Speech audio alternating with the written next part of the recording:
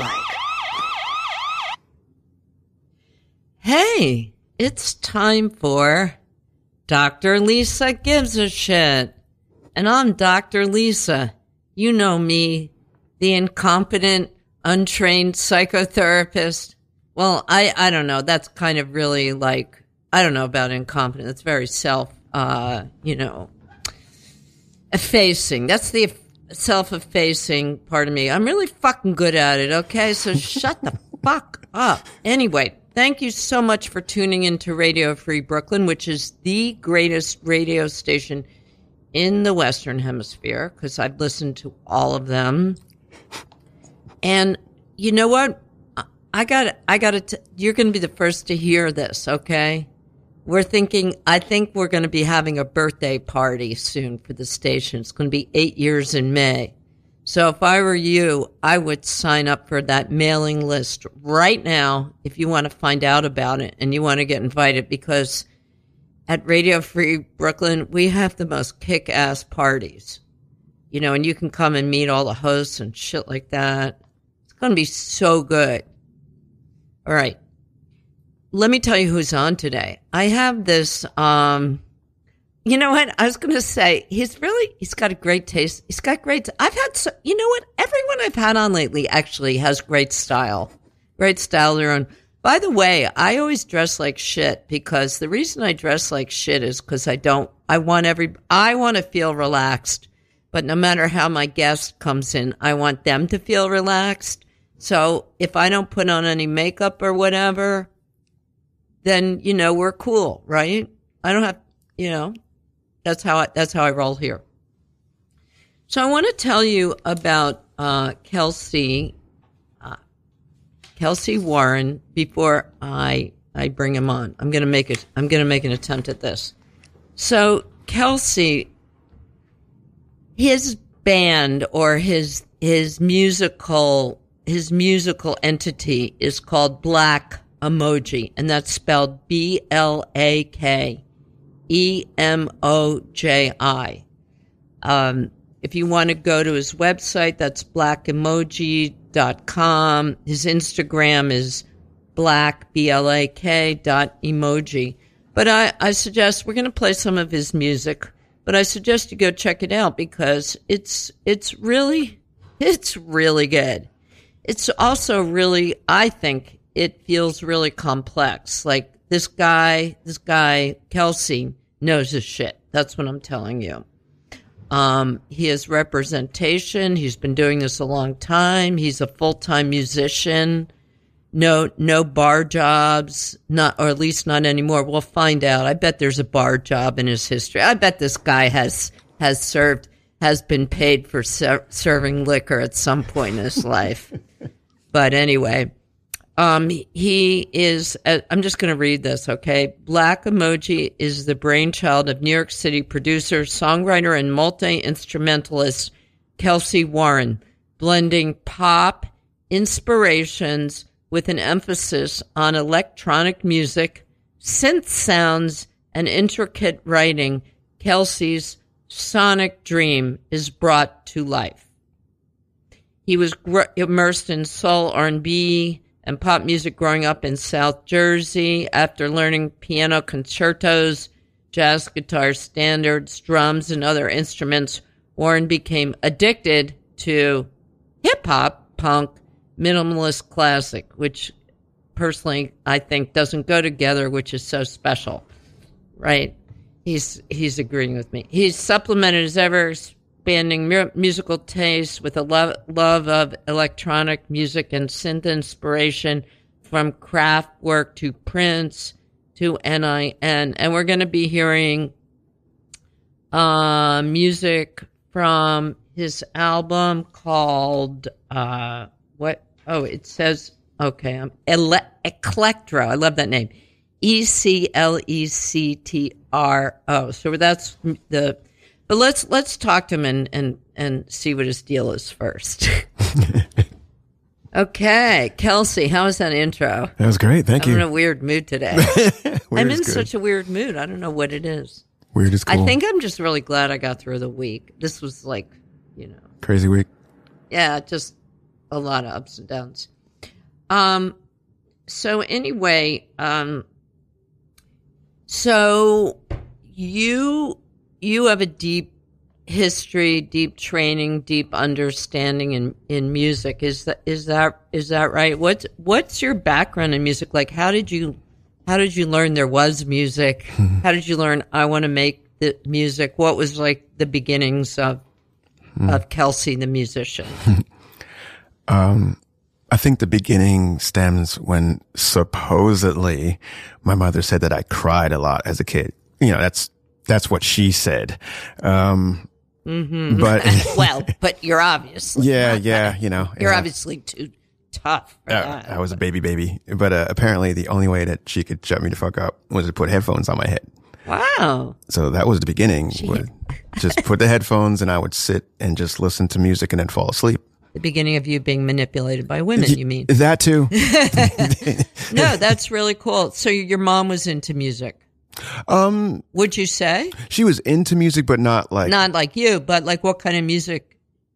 She saw the power in it. What kind of music did she play, do you think? Oh man, my mom was into a lot of, you know, adult contemporary and pop. Crappy music she played for you. No, I wouldn't say crappy. Pop. A lot of, you know, and a lot of just classic soul, you know, Diana Ross and Gladys Knight. She loved Barbara Streisand. Okay. And she loved Johnny Mathis. So okay. Yeah. Okay. Much better than my folks. That's real music. That is real music, yeah. Okay. So she had good taste in music. I listened to all of them except for Johnny Mathis, yeah. I like Johnny Mathis. Yeah, it's just not my thing. But not a whole album, though. No, goodness, no.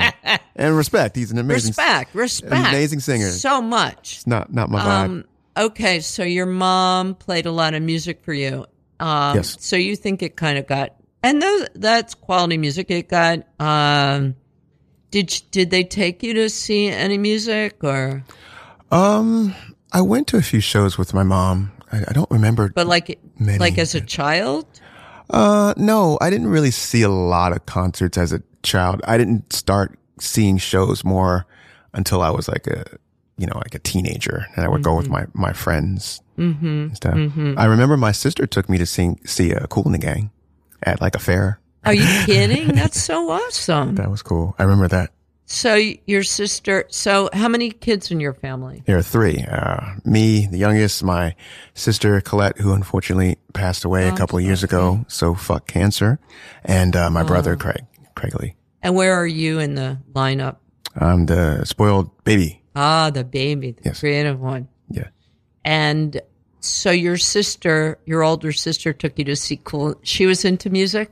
Yeah, it was kind of like everybody was. You know, my sister was more into a lot of the pop standard stuff, you know, a lot of cheesy stuff and Manhattan Transfer. Then Barry Manilow. She loved Barry Manilow. Oh, she was a fan of. No. She was a hardcore fan of. And my brother was into more like jazz fusion and, you know, alternative rock. You know, my brother got me into Chili Peppers and Fishbone and my sister was, you know, Barry Manilow. But, so you got a pretty wide range of influences. Absolutely. Like as a kid. And the whole underlining thing where everyone came together was, you know, the soul and funk, R&B, you know, it was always Parliament and Prince and The Time and stuff like that where it was, you know, everybody was into listening. Some dance parties I'm picturing. Oh, yeah. Fun stuff. Great cookouts. So you were really brought up, so your whole family enjoyed music. Yes. And are there any other musicians in your family or just you? Just me. You're the one that really like got into it. And you must have how did you start playing music? I started playing drums to Earth, Wind and Fire records. Oh, that's terrible. Your poor mother. Yeah. You started on the drums? It was never. How old were you? I was 5 years old. Holy crap. So where'd you get the hold of a drum set? Shit, I don't know. My mom bought me set. You begged? Did you ask specifically? I don't remember doing that. What parent would just randomly buy their child a drum set? A cool ass parent. She knew that I liked drums and she got me a set, and it was like it was never one of those things where I never had a parent that told me not to play or you're too loud. you know? Shout out to your mom. The arguments were like, Mom, you're watching me practice, but she always just pushed me to just pursue playing. Wow. What a great thing. What a shout out, Mom. Yeah, Philo Orange. She's the best. Yeah. She got, and same with guitar. She would, I would rehearse in my room for hours and hours, and then I would look at the door, and then she would be there. I'd be like, Mom, get away, And, she got a lot out of seeing your talent and seeing how you were connected to the music, right? Absolutely. Now she pushed me. So do you remember playing when you were 5? Did you did you get the drum set and that was it? Did you get like immediately attached to it, or did it take some... Was it like, oh, drums, yes? Yeah, it was. It was like, oh, drums, yes. And I just couldn't stop playing. And, Playing to music that you were listening to? Or? Mainly Earth, Wind, and Fire. Something about, I love everything about Earth, Wind, and Fire. The writing, the musicianship, the depth of the whole spiritual thing, everything about them. But something about the drums of their music and the beats just gravitated to me wanting to drum with Earth, Wind, and Fire and try to hold up as a 5-year-old. I love that. I bet they would too. So let's start with one of your songs so people can get an idea of what your music is like. We have, do you want to tell us? I think we're going to play Last Night Lost. Cool. From your album. Tell us about it. Tell us a little bit about the album. Give us the backstory. Awesome. Last Night Lost is the current new single from the album Electro. It was, Electro came out about, I think maybe a year and a half ago, independently.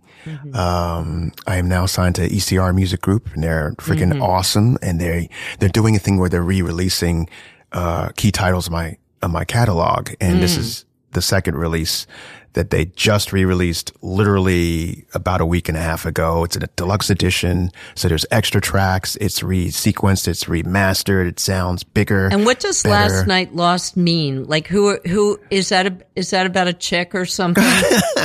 It's inspired by that and not but it's never really about that, isn't it? It's just like the beginning of it. No, there's certain songs that are written about a specific person. Chick. This Absolutely. one is not though. No. This is just a date. Well, I'm going to give you a pass on this. Yeah, it's for everybody. I'll dig in on something else. We'll get you on another thing.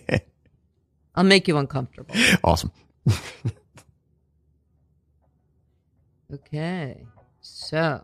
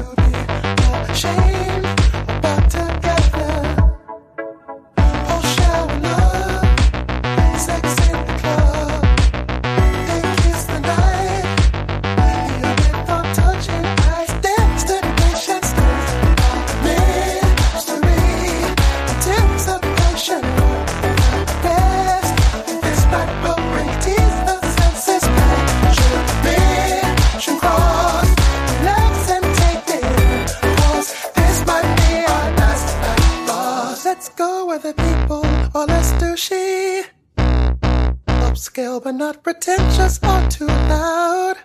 Feeling laid back, relaxed but also insane. Love in the dark, Let's raise our glasses for us. Hey, hey, let's raise our glasses for us. Let's raise our glasses. Mystery. This night will bring mystery.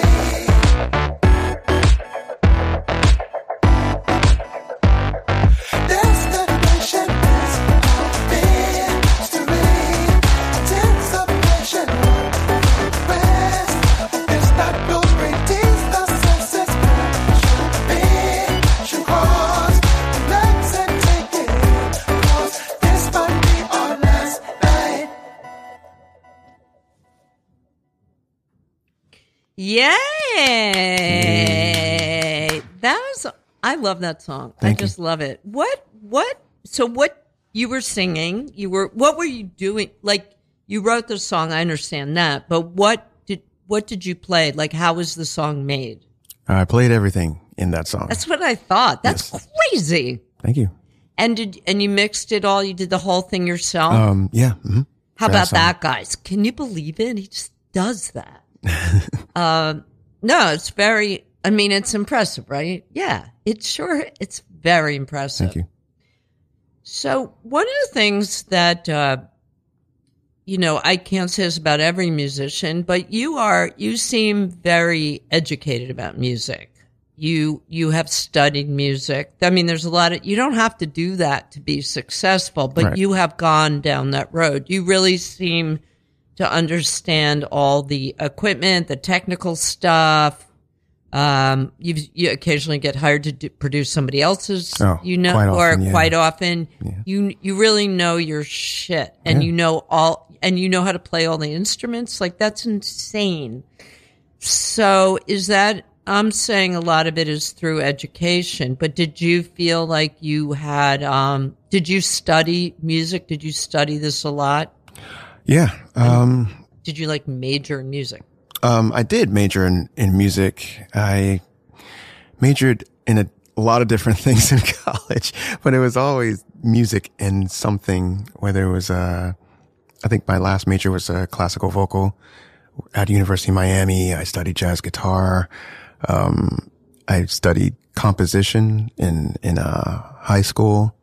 High school? A lot of minimalist classical type stuff too, which I Wow. love.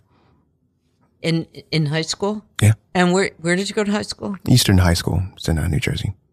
In South Jersey, like a public school? Yeah, South Jersey. Don't hold that against me. Yeah. That's a nice school. That must have been a nice public school. It was. It's really interesting because I don't really know the climate with music in school these days anymore. I know. With middle schools and in high schools.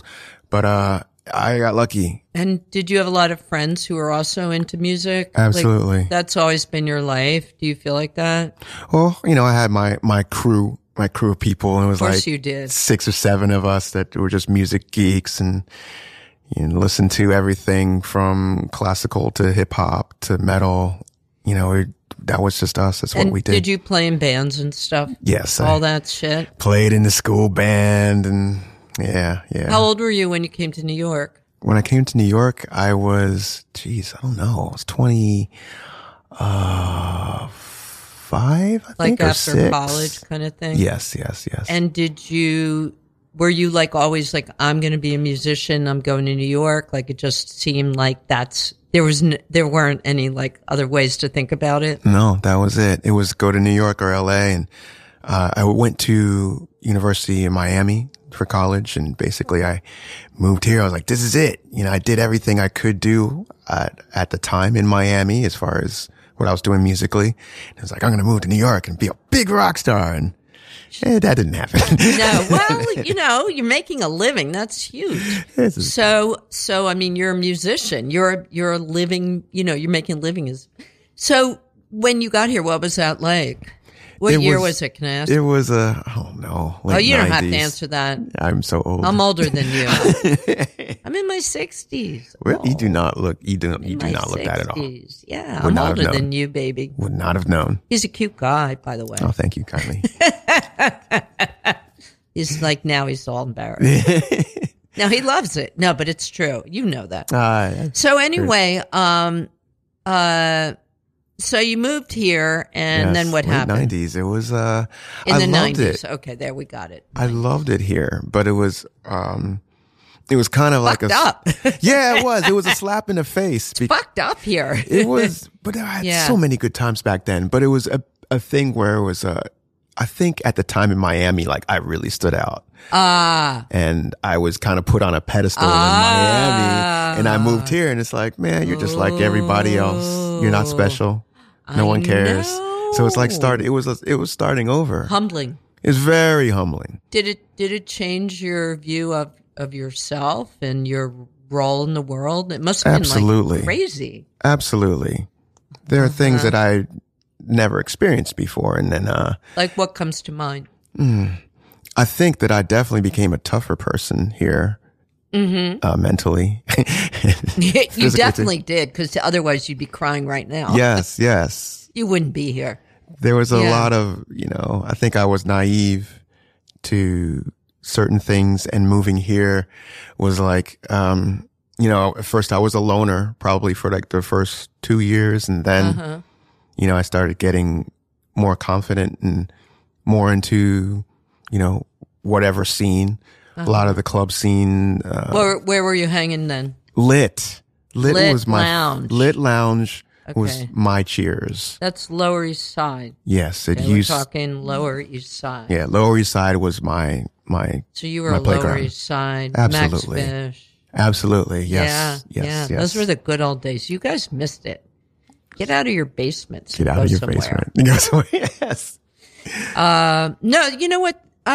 In all due respect, Bushwick has I live in Bushwick. There's a lot of cool shit happening here too. I hear. Yeah, there is a lot of cool shit happening here.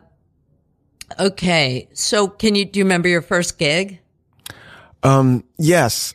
I played at a club called my first gig in New York. Yeah. Yes. It was a club called The Spiral, and they were dicks. I remember them being super mean. Or was it Pyramid Club? It was either Spiral or Pyramid, and neither was a good experience at all. Really? Like dicks? It was awful. Like what? Like just what? mean. And I'm coming off of on some, I'm coming from South Florida on some hippie shit. Like, yeah, let's all get along. And they're like, you got 15 minutes to play. And your set is like 17 minutes. I'm like, wait, what? It was hardcore there. Yeah. It was hardcore. Yeah. Those are hard. So did you have a band that you were playing with then, or just on your own? I had a band. Were you the lead? I was. Okay. Yes, so that's a lot. That's a lot of hassle. Yeah. It was, again, it was all humbling. There are some clubs in the beginning which I did not understand. I didn't understand that mentality. I still kind of don't, unless somebody's coming in with an attitude. But you get to play better clubs later on. At least I can say I was here when CBGBs was still around, and you played CBGBs. I got to play CBs a few times. Cool. Always a great experience. I've performed there as a cool. Dr. Lisa, but nice. That was a great place. Worst bathroom in the world, but coolest rock club. Yeah, it's a great rock club. Classic. It was a great club. So, Where else did you play that you had good memories of? Mercury Lounge, which is a club I still play. Yeah, that's a good place. That's a great place. Yeah, that's a great place. It's still there for a reason. I would say, I had a lot of great shows that coming up at Arlene Grocery. Oh yeah. Pianos. Yeah. That whole Those scene. are good places. They were all good places. That must have good been, people. Yeah. So I know you're touring now. Are you still playing around a lot, or what? Yeah. Oh, you are? Okay. Yeah, we just played a Hard Rock Cafe like 2 weeks ago, I think. Mm-hmm. But or you still play bigger venues now, or both. Mercury Lounge? Okay, because I want to see you live. That's what I'm saying, and we want to know. We will definitely be back. Because you're traveling now, right? You're going to LA soon. And LA, like San Francisco. So those gigs are Well, when you come back, I'm going to post. Let me know. We'll post the schedule. Thank you. And I want to come. I would love for you to come. Thank you. But now when you play, how many people is on stage? 4. 4 people. And it's your band, and have you been playing with the same 4 people for a while? like the same three people usually. Same three people? Yeah, so our drummer, Max Maples, he's in Brooklyn. Incredible drummer, great person. Haley Lamb, main keyboard player. She's a Manhattanite like me. Just a wizard on the keys, super sweet. We kind of have like a rotating bass thing. Dave Lowenthal, who's amazing.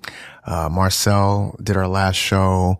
Who else? But you got a core group. Yeah. And we're all family. They're all going to LA too? No, the LA shows are just me. Oh. Yeah. I do solo shows. Oh, okay. So let's talk about how you got into music and how you figured out. One of the things that, guys, listen, one of the things that's really interesting about Kelsey, and I know this because I did all the research on him. I did.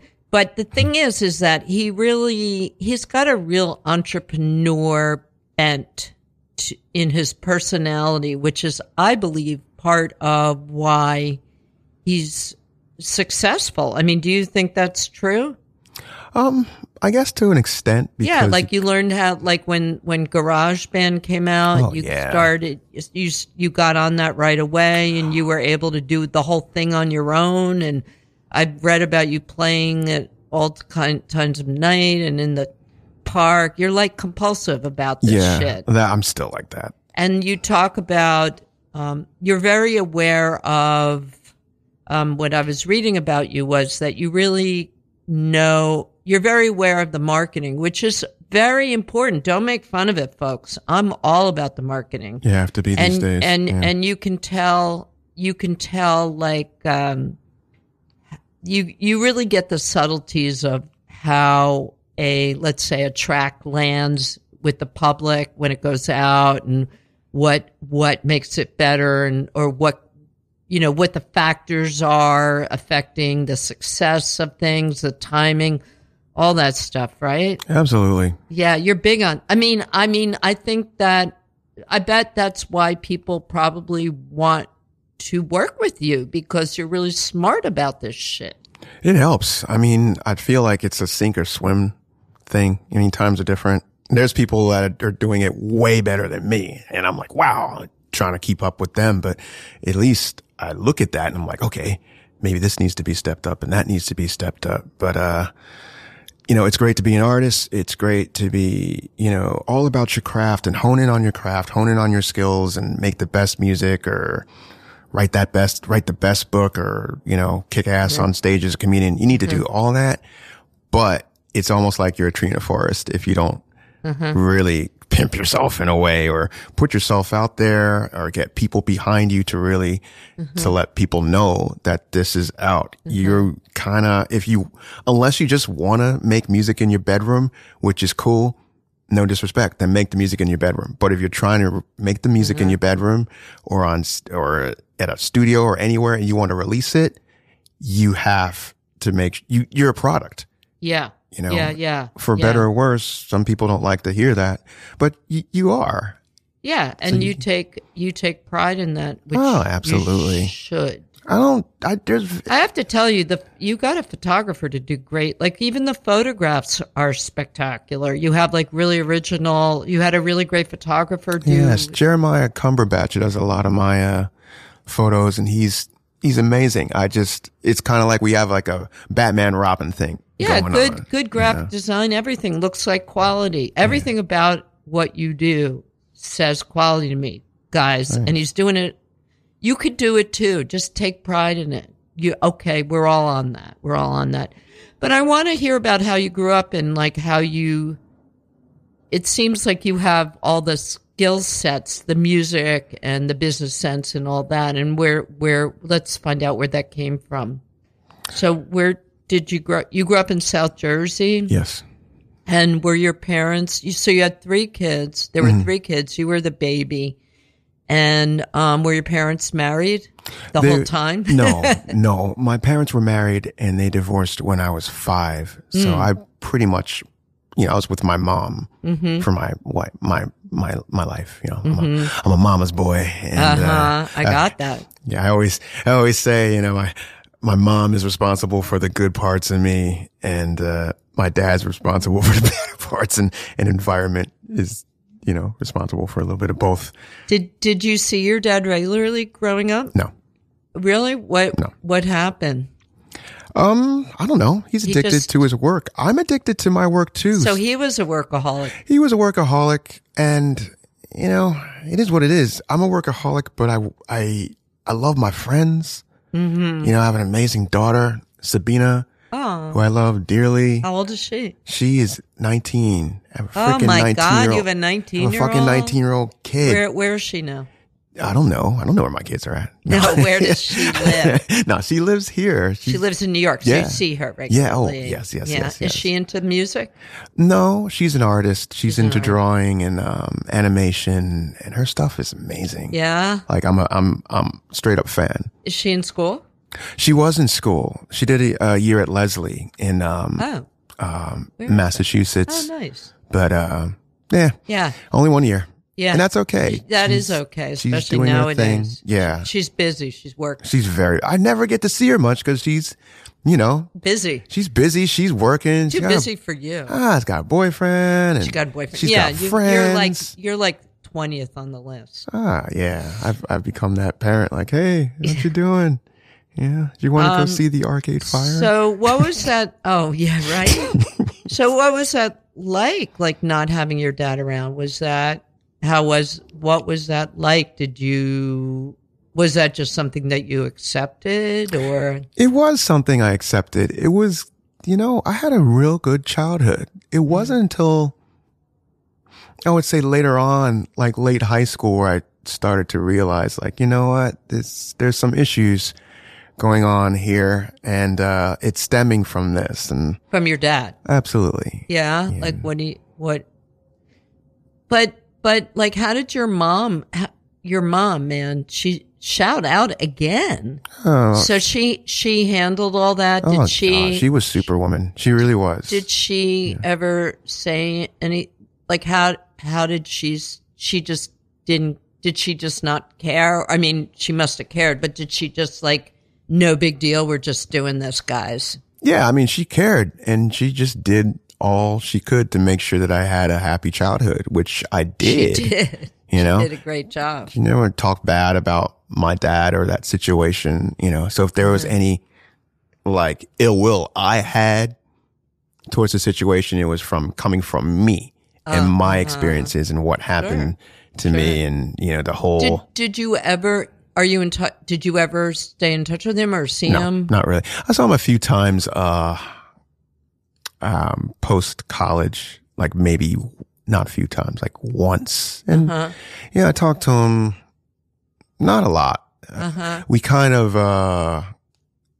started talking again when there was the, when the Michael Brown thing went down. And I started writing a little bit again in pieces and stuff. And my dad was like, a big activist in the 60s and 70s. Really? And I didn't really know that he was an activist. I knew him as the guy that sets up businesses and whatever type of business. And he was really successful, and just really, really, really successful. And then it would all crumble, and then he would do it again, so he was like Sisyphus, How did you know that if you weren't living with him? About the activist stuff? Business stuff. Oh, I found out later on. I knew he was busy trying to make shit work. That I knew. And what kind of, was he involved in any particular group as an activist, or? Yeah, there were several. I just don't really remember. Yeah. There's That's clips cool. and stuff on. Oh, really? I Googled. You can see your. Do you want to tell us his name? No. Francis Warren. It's whatever. Francis Warren. Okay, we'll go look and see. What a young man, what a daring young man. You must be proud of that, though, right? I'm proud of what he's accomplished, and I feel like I got a little bit of that fire from him, because I didn't know this until the whole Michael Brown thing. And he was like, your dad used to do this. I'm like, why the fuck did you not tell me this? And because I had, I was like, man, my dad, he just wasn't around. So it was kind of like, what the hell, dude? And then he was like, I was afraid to tell you because I didn't know what you think of me. I'm like, this actually makes me like you. Like, this is awesome. This is good stuff. So did you remember him at all? Oh yeah, growing absolutely. From until you were 5? Yeah. And what do you remember? It was just fun. He was fun. When I saw him, he was chill. It was. He sounds like a real risk taker. He was like a risk taker, life of the party, that person that walks in and everyone's just like, charismatic guy. Ooh, Leopold. He was like that. Do you know dude. what kind of businesses he was involved in? No, but he not made really. money and then. Yeah. Who knows? Who knows, right? Yeah. So did nothing illegal? Just no, yeah. So does happens. did that influence you? Like, did you think about them? What was that like? Have you been in therapy? Have you talked about this? Oh, I've been in therapy, hardcore. Yeah. So you've dealt with this issue? Oh, yeah. It is. Life goes on. It is what it is. And I went through justifiably so. I went through my how could you do this to a kid? If the kid, unless the kid was a total asshole, I don't think it was. So, got nothing to do with you. You know that. Yeah, I know. I know that now. But when you're a kid, I know. You don't know when you're a kid. You think everything is your fault. Yeah. So, you have to go through some kind of help or else you're just gonna, it catches up with you. Kids are sharp. They pick up on this type of stuff. So you kind of feel like you've dealt with that. Oh yeah. Well, I had to. Yeah. Well, I had to is like not everybody feels that way. That's true. I didn't, do it as early as I feel like I should have, maybe. When did you start going into therapy? I didn't start going into therapy until I moved to New York. So, but it was later on. Yeah. When you woke up and were like, fuck. Oh man. I'm not who I thought I was. No. You must have been really confident as a kid. Were you? Musically, I was very confident. Yeah, that would give you real confidence. I was shy. Miami must have been confident. Miami later on I was huge. I think that's where my confidence, outside of music, but just me as a person, I became more confident living in Miami, and I really became more confident here in New York. I think New York is kind of like the icing on the cake that has shaped me as a person. I understood why some people would come here and then they would leave after a couple of years. Oh yeah, for sure. So you started therapy when you came to New York because things. Not in the beginning. It took me a long time to get to therapy. I don't think I started therapy until maybe 10 years ago or something. Mm-hmm. So it's taken a while. Are you in therapy now? No. Well, no, you are not. now. This is my therapy right here. So you have, well, you know what? I think that your mom sounds like an amazing, talented mother.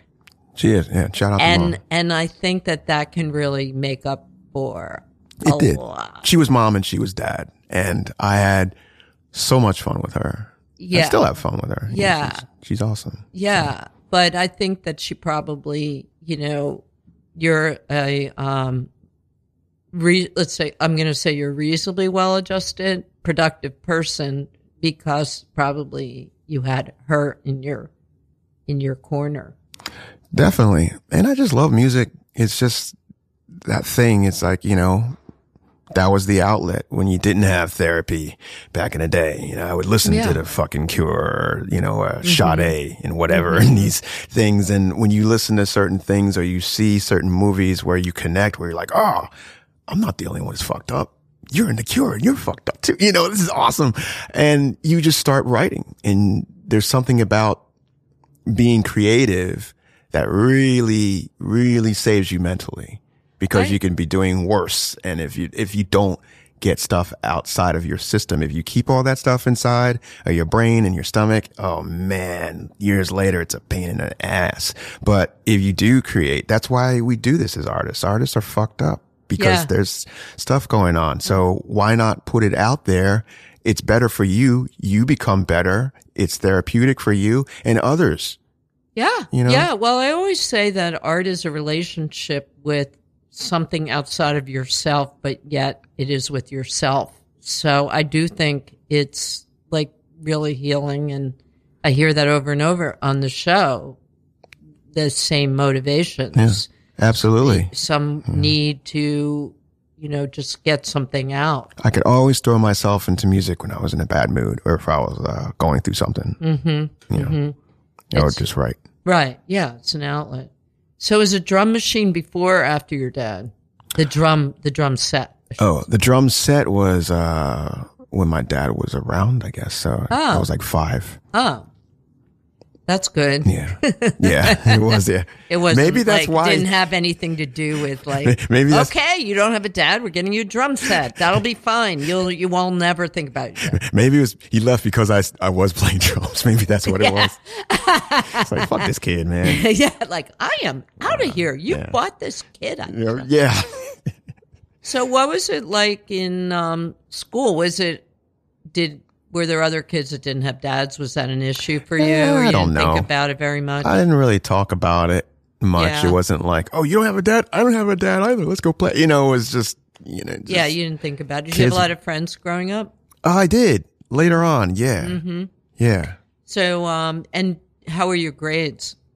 My grades were good. I wanted my grades to be great because pretty much most of my close friends were all like A+ students. Holy shit. And I was trying to keep up with them. So I was like the A-, B+ student.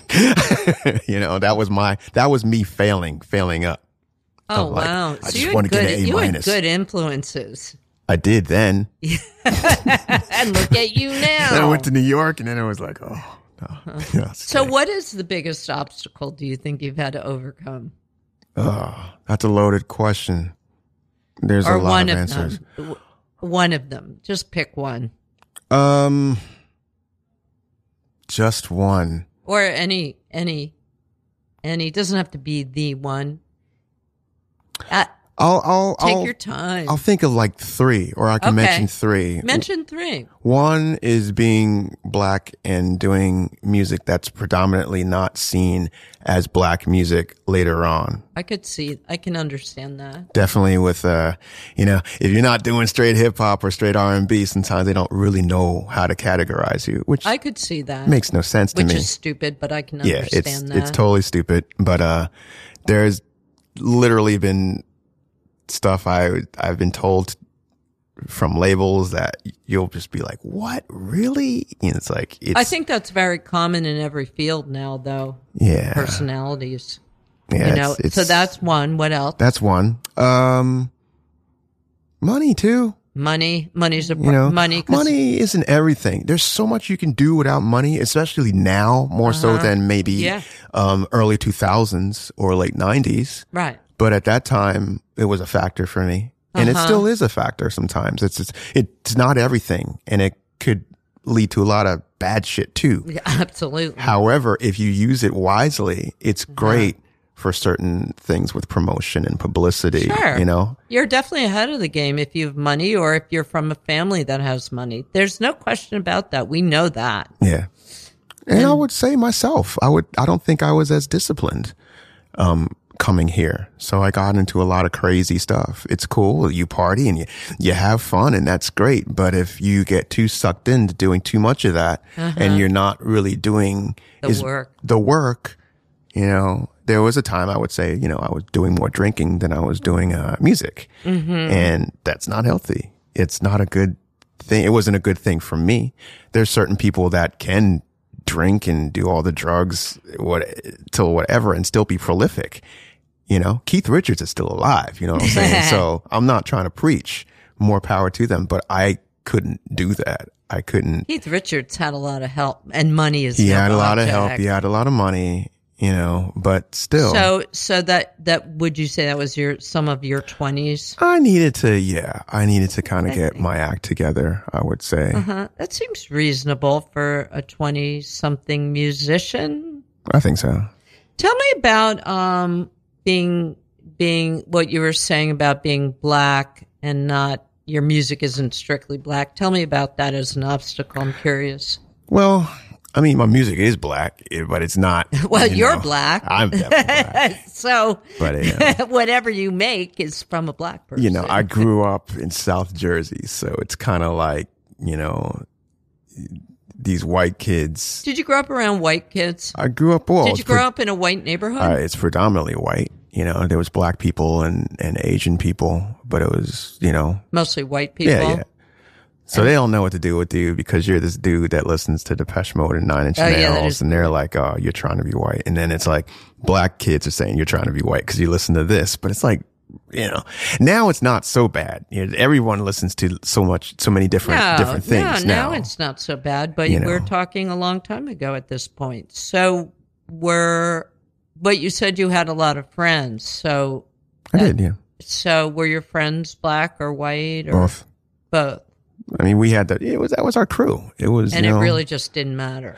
No, I remember one time, for some reason, this stays in my head, and this is South Jersey. Was it a middle class neighborhood? Very middle class, but it's boring. Ain't shit going on. We go to the mall for fun. That's what we did. We would cruise around in our little cars in the mall and stuff. And so one time it was like a crew of people. My crew was like, it's like, black, white. We're all, all guys. And then we see another crew and it's like black, white. And we are talking in the food court in the middle of the mall. And these cops come and they're like, break it up. And we're like looking at him like, what the fuck are you talking about? Like, we didn't know. He said, break it up. It's like, we're not fighting, you asshole. Like, we're just friends. Oh, because they saw two races and they were like, there was a big fight. It was like an even amount of black people and white people, and it just assumed like there was some kind of fight. And it was just like, no, man, we're just trying to go to the arcade, Fucked up planet. I think that was the first time I realized something was like, okay, this is a little weird. Good. That was the first time that you realized that. It wasn't the first. No. It was one of the first.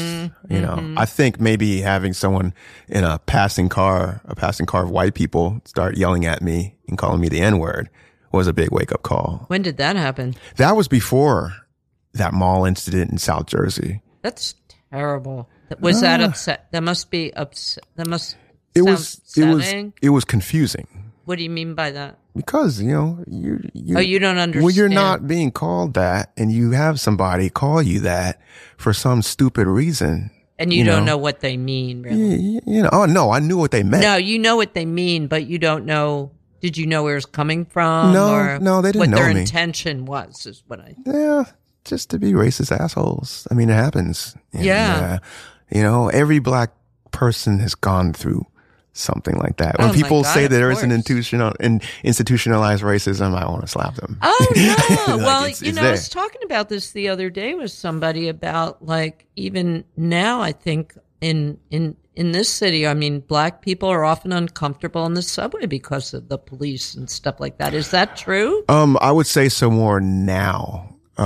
Really? Yeah, more now. We don't even notice. I mean, we don't. It must be nice. No, it's terrible that we're not I don't want to take that for granted. And I want people to know about that. Yeah, absolutely. So if you see a cop on the subway, are you like... Me personally, no, I'm cool. I'm cool and with you're it. not a kid anymore, so... Yeah, it's a little different for me. Yeah, and you're nicely dressed. And... Yeah, I know. It shouldn't have to be like that, but it is. But you're right. Yeah. It's true. You're right. I think my main big racism wake-up call was in Florida. Like, these other things were light. But the first time I had a real big one was, having the cop pull a gun on me, calling me the N-word again, and for no reason. And I was walking home. I'll never forget this. I was walking home. I bought my mom a Michael Bolton CD for her birthday. Oh God! You couldn't get any more whiter than that. So, and it was like one of those nights. It's like, you know what? It's a nice night. I'm gonna walk and take the scenic route home. And then it was like, and cops. And it was like, oh, what's going on? I don't know. I'm not used to this. Why would you? Yeah. And I didn't do anything. I'm literally walking home. I'm just like any person on the street. with a Michael Bolton With a album, Michael of all Bolton things. CD. Did you show it? You should have just Oh, shown yeah, I showed them later. You did? But it was like, So yeah. what happened? Oh, it was crazy. It was the first Did time you talk them down, or like what happened? I don't know about talking them down. I think later on it kind of de-escalated, but it was crazy. What did they say? Did they point their gun at you? Oh, I was thrown up against the hood. Oh my God. And they were yelling, and it was like the shut up or else we're going to shoot you. And I've never seen a gun in well, I did see a gun once before then, but to see that and to have that happen and someone pull a gun. Yeah. And you're like, oh, here we go. This is it. I'm going to be the next, Michael Brown or whatever over something. Plenty of people. So it's an awful thing to go through. Your whole mind is like, you're going to die. You see your whole life in front of, behind, whatever. You go through all that. You got mugged. Oh, it's crazy. It's a mugging. Yeah. Absolutely a mugging. Did you talk to your mom about it? Oh yeah. I told everybody. I wasn't silent about it. Right. I was scared. Maybe the first day, and then afterwards it was like, no. And it was basically like, there was a black guy who robbed an old lady. Is that what they said? That's what they said. And then I just, I was scared. I was scared for my life. And then I got pissed. I'm like, well, something just clicked in my head. Like, all right, maybe I am going to die. So if I'm going to go out, I'm like, are you kidding me? I'm like, can you describe the black guy? And then, did he have dreads? Did he have a jerry curl? Did he have an afro? Was it a guy? Was it a girl? What clothes? What shoes? I just went off. Presence of mind, impressive. It was one of those. And so what happened? I'm so glad you were able to think that and call them out. That's awesome. And how did they respond? I don't recommend doing that. But he was like, the guy was wearing dark clothing, and I had a white shirt on, and I had something like some pastel shorts, and I just looked at my clothes, and I looked at him and put my hands up like, bro, And did they let you go? They let me go after about 45 minutes. Yeah. 45 minutes. He's not the guy. And Were then they I was like, that's it. apologetic? Oh God, no. It was like, it's not him. And then everyone got in their car and they just took off. So awful. Oh, it definitely. so awful. And we know that that's happening all the time. It's just, it happens a lot. Oh. So do you feel like that in New York very often? No, it's really interesting. I feel more comfortable here than I did there and maybe other places in the United States. Yeah. But you feel comfortable? Yeah, I mean, you feel comfortable here? Pretty much? I do. I'm glad to hear that. I do. I'm really glad to hear that. The cop experiences I've had here. I remember 9/11, and I was here for 9/11, and I lived in Jersey City at that time. So I was happy to be in Jersey City during that time. I bet. And it took me a long time to come to New York. I wasn't in a rush. I was nervous. Yeah. And, I would have my friends. Everybody wanted to see me during that time. They were coming from New York and visiting me. So one time I was like, all right, this is it. I'm ready to go to Ground Zero. And it was me and another brother. And we got out of the subway on 14th and 6th off the PATH train. And we were just walking around looking at New York and like, this is so weird. It looks so different. And it's starting to get dark. And these two cops come like, hey. And we both have long dreads. Oh, okay. I had the leather jacket and I was all punked out. Yeah. And he had long dreads. And we were just like, oh, fuck, here we go. This is it. And they're yelling at us yo. And they come up to us are you guys okay? It's getting dark out here. It's you shouldn't be around. And we're like, oh man, we're okay. We're cool. But there was something about that period. I would say being here around 9/11 and being here during the pandemic.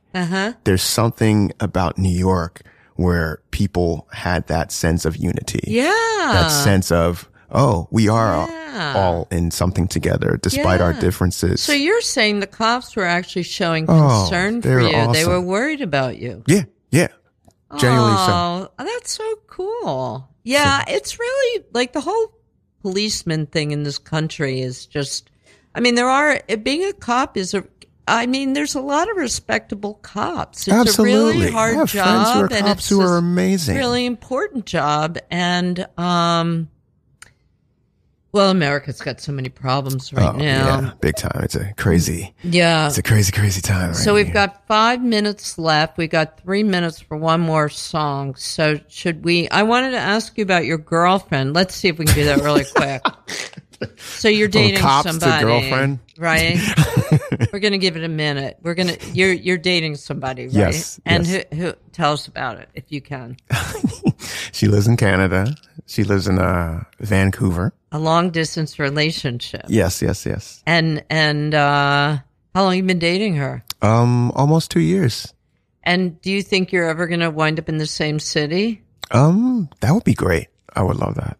Yes. But she'd have to move here. Or I'd have to move there. Would you do it?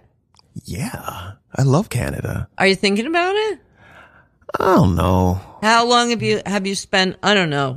We don't have enough time to talk about whether this is an intimacy problem. I'm always suspicious. No. Of long distance relationships. I was suspicious too, because I would get into them with the intimacy issue. And then after the last one, I was like, I'm never, ever. Oh, so you've gonna had do this that experience. again. Yes, several times. But how did you meet her? I met her online. I was doing press for an album I had called Kumi. And this is like maybe 2019, I think. 2018, I can't remember. But around that time. And I had a publicist who was awful. And basically, I just took whatever I could get from this publicist. And he's like, oh, you had this interview with this blog. And I'm like, oh, man, sure, whatever. I don't care. And what did we use back then? Skype. Oh, wow. And you met her on Skype? Yeah, she was interviewing me. And it was like, and then you went out on, I'm going to have to cut you short. You went out on a date? No, we just You never friends. went out. Have you gone out on a date with her since? Have you ever gotten out on a date? No, yes, we have. Okay, yes. good. I'm going to have to, because I want to play some more of I want to play the song Mainstay. But I just want to tell everybody, thanks so much for listening to Dr. Lisa Gives a Shit on Radio Free Brooklyn. Please check us out at radiofreebrooklyn.org. And don't forget to check out blackemoji.com and on Instagram at black.emoji. Okay, Mainstay. Want to give us like 2 seconds what this is about?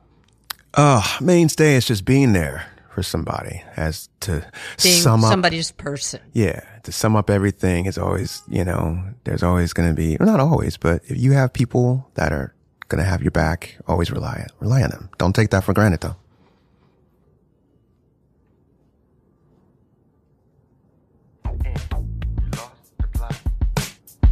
I can't read lines of revision.